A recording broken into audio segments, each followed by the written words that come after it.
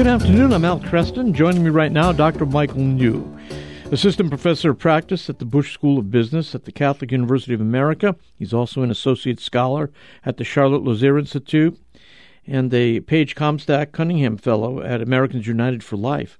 Michael, good to have you here. Thanks. Thanks for having me. Much appreciated. Well, let's talk about last year on the topic of abortion. What were the big stories? Obviously, the pro-life beat dominated by the Dobbs decision and the midterms afterwards. I don't think there's any denying that. Right. Obviously, the big story was the Dobbs decision. I mean, on June 24th, 2022, the Supreme Court handed down its ruling. Roe v. Wade was overturned, and now states can legally protect preborn children. Yeah. And I think, some of your younger listeners probably just don't appreciate what a slog this has been. Right. It was 49 years of marching, praying, voting, sidewalk counseling, educating our friends and neighbors, doing a whole variety of things to build a culture of life. And at long last, our efforts paid off. And it was a great victory for us. Yes. But there's still a lot of work to be done. I'm reminded of the old Winston Churchill quote, this is not the end. It's not even the beginning of the end, but may well be the end of the beginning. So we certainly still have our work cut out for us. But lots of good things did happen. 13 states currently are now protecting preborn children. Georgia has in place a heartbeat law, which is protecting the preborn after a fetal heartbeat can be detected. We already have some data showing these laws are doing a lot of good. Society for Family Planning did a study that found in the first 2 months alone, 10,000, unborn children were saved. I did a study in the Texas Heartbeat Act, which took effect in 2021, looking at birth data from Texas, which found that in 5 months, 5,000 preborn children were saved. So a lot of good things were happening, but we'll talk about other developments as well, I'm sure, in this segment. Yeah. The Texas Heartbeat Act has saved lives. Tell us a little bit how that works. Well, sure. I mean, even before Dobbs, some states were moving forward and protecting preborn children. And in Texas, a Heartbeat Act took effect September 1st, 2021, and had kind of a unique enforcement mechanism that made it difficult for courts to either overturn or reverse that piece of legislation. And, after it took effect, abortions fell pretty quickly in Texas. They fell probably by about 55, 60%. Wow. Some people argued that, it's just women getting abortions in other states, or it's, women obtaining chemical abortion pills through the mail. But what I did is I looked at birth data. And I figured that 7 months after the Heartbeat Act took effect, unborn children who have otherwise been aborted would be born. And we did see a nice increase in births in Texas. I would say we've seen probably 1,000 more births every month, starting in that 7th month after the Heartbeat Act took effect. So in 5 months, roughly about 5,000 lives have been saved. So just looking at birth data, I think that's just good evidence that if more children are being born, that shows these pro-life laws are effective. Yeah, very good. Do you see on the horizon any new bills that are going to be fought out in the near future? Well, I think we certainly have our work cut out for us. I think that South Carolina, there seems to be some interest in passing a strong pro-life law. I think there's just some internal disagreements about whether or not it should include things like rape or incest exceptions, and I'm sure those disagreements will probably get hammered out sometime in the near future. I think I've heard that in Utah there's some efforts to push through with a strong piece of pro-life legislation. So, there's certainly, other opportunities for pro-lifers in other states. Again, we've moved quickly, again, in 13 states. Preborn children are now protected. In Georgia, there's a heartbeat law in effect, but there's still plenty of opportunities to build a culture of life in other states. Again, speaking of different types of pro-life laws, I'm looking here from my notes for President Trump's statement that he thought that abortion was a loser issue in the November elections, and he seemed to think that absolutists on this issue of abortion were a political liability. What do you say to that? I think that was a very unwise thing for President Trump to say. Okay. I think that President Trump, was the most pro-life president in my lifetime. He was the one who got those judges appointed that played a role or big role in getting Roe v. Wade overturned. And I just think if you kind of look carefully at the results, there's many strong pro-life candidates did very well in 2022. Many of the governors who signed those pro-life laws into effect were reelected, and reelected by large margins in states where they faced some well-financed opposition. Governor Brian Kemp in Georgia won by a large margin. He signed a heartbeat bill. Governor Greg Abbott in Texas, where he passed a very strong pro-life law, he was reelected. Governor Ron DeSantis signed a 15-week ban in Florida. He was reelected. So there's plenty of evidence. Again, Governor Mike DeWine of Ohio was reelected. So there's a lot of evidence out there that these governors who signed strong pro-life laws and didn't hide from the issue won by pretty good margins. Yeah. Well, this is going to be coming up in the future where pro-life communities working to limit abortion are going to be asking questions of what proposed bills should any exceptions that should be made. Should there be rape, incest provisions in these bills? What's your read of the pro-life attitude on this?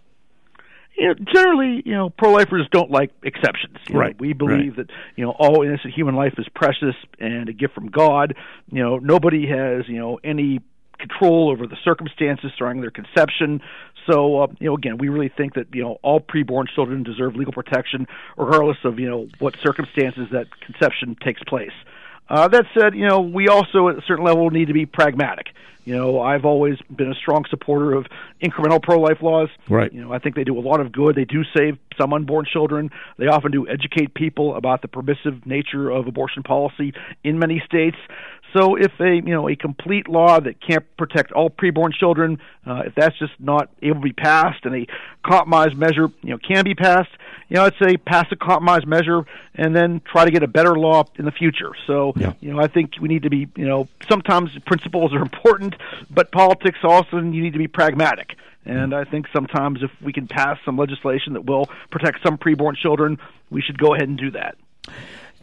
I know we've been primarily talking about the pro-life issue here in the United States. I'm just going to throw something your way. It came across my desk this morning. I had not heard of this before, but the U.S. Department, according to, again, a Reuters story, the U.S. Department of State says it's deeply troubled by recent allegations of a forced abortion program on more than 10,000 Nigerian women, and has communicated its concerns to the Nigerian government. Have you come across that story yet? To be perfectly honest, that's not something I've heard of, but coerced abortion is certainly a big problem. It's certainly in China, certainly in many countries that have very coercive population control, measures in place. So I had not heard of that story, but particular story, concerning. Yeah, I'm going to take some time. Like I said, it just came across my desk this morning, so I thought I'd throw it your way in case you'd heard about anything about it. There's a story here that you wrote for National Review on Planned Parenthood's annual report, abortion increasing, health service declining. Tell us about it. Sure.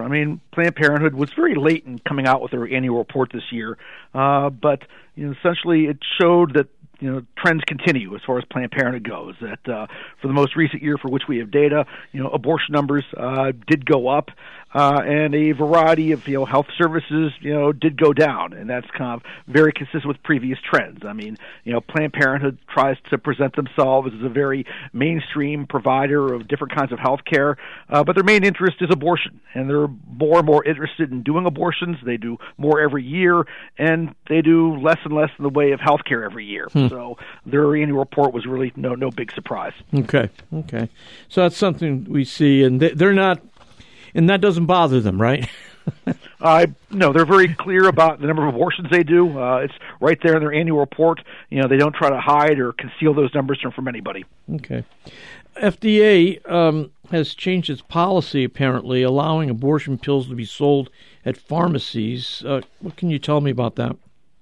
Right, that's another challenge for pro-lifers to work on.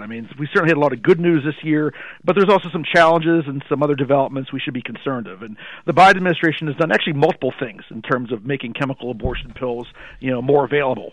One thing they did in 2022 was they permanently waived the in-person requirement to obtain chemical abortion drugs. So that means women, can now get them without an in-person medical exam. And I think that has very, troubling implications. Yeah. If a woman has an ectopic pregnancy and obtains a chemical abortion pill, that could be fatal. Yeah. If a woman is further along in gestation than she realizes, and she obtains a chemical abortion, that could have some very very serious negative health implications. And then just a day or two ago, we learned, like even yesterday, we've learned that the chemical abortion pill can now be, sold or dispensed by pharmacies. So, I think that's also, very troubling. We really do see a big increase in chemical abortions. Right now, over half of all abortions are chemical abortions. There's actually a 44% increase in chemical abortions between 2017 and 2020. So this is something that pro-lifers really have to be aware of. We need to kind of push back both in terms of education and legislation. With that increase, do we have a good sense of what percentage of abortions are actually a result of chemical abortions? Yeah, right now, the data from Guttmacher, and it's mostly supported by data from the CDC, indicates that, again, more than half of all abortions are chemical abortions. So, back in 2000, when the FDA first approved RU46, it was only about, a few percent. But now more than, again, half of all abortions are chemical abortions. And, again, I think that there's good research showing that chemical abortion drugs are risky. FDA just released some new data. There have been 28 deaths attributed to the chemical abortion pill since 2000. So again, I think this is something that pro-lifers just need to be aware of, need to push back against. Yeah. This becomes, from the standpoint of public argument, though, don't you think it becomes harder to battle a pill sold over, in a pharmacy? In the imagination of the public, they're thinking that's just medical care, right? Right. We know, otherwise, but I think it makes it more difficult if that many people are receiving abortion through, basically an over-the-counter drug. It makes the abortion issue more just part of daily life. And I think it's going to be something I think it's going to be more difficult to make our case. I think it's sociologically, I think it just makes abortion seem more, quote, normal. It's out of the hands of, quote, doctors now. I'm not sure what we can do in particular about this, but I think in terms of public argument, there may be something different we have to do to meet this new challenge. Right, I agree that it does kind of sanitize the issue in a certain way. But I will say none of us signed up for the pro-life movement because we thought it'd be easy. No, right. We're always facing new challenges, in my opinion. And there are aspects of chemical. I think we'll have some very powerful testimonies from women.